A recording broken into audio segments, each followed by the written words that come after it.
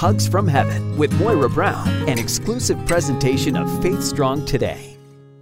In the mid-1980s, while attending Briarcrest Bible College, I met Mr. Brubacher, the man responsible for those scripture signs you see on the roofs of barns and in farmers' fields. One of the most ominous is Amos 4, verse 12, "Prepare to meet thy God." Too many wait too long to do that. Surprisingly, Marie Antoinette was not one of them. The Queen of France symbolized the extravagance and decadence of French society immediately before the Revolution. She and her husband Louis XVI lived in the grand mansions of Versailles, taxed their subjects into poverty, and spent the money lavishly. Sensing impending danger, for months Marie begged Louis to flee to France.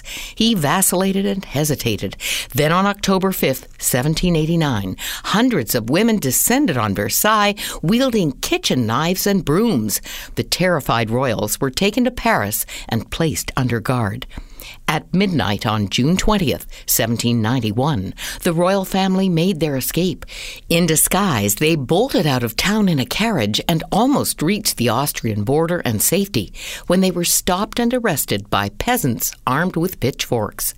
Marie Antoinette aged overnight, becoming gaunt, stooped, white-haired, and tottering.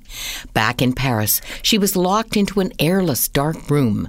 She wept for her husband, who was executed January 21st, 1793, and worried endlessly for their young son, who had been torn from her arms. 9 months later, about to face the executioner, she now turned to God, observing Mass in her cell. In her prayer book, the 39-year-old wrote, "My God, have pity on me.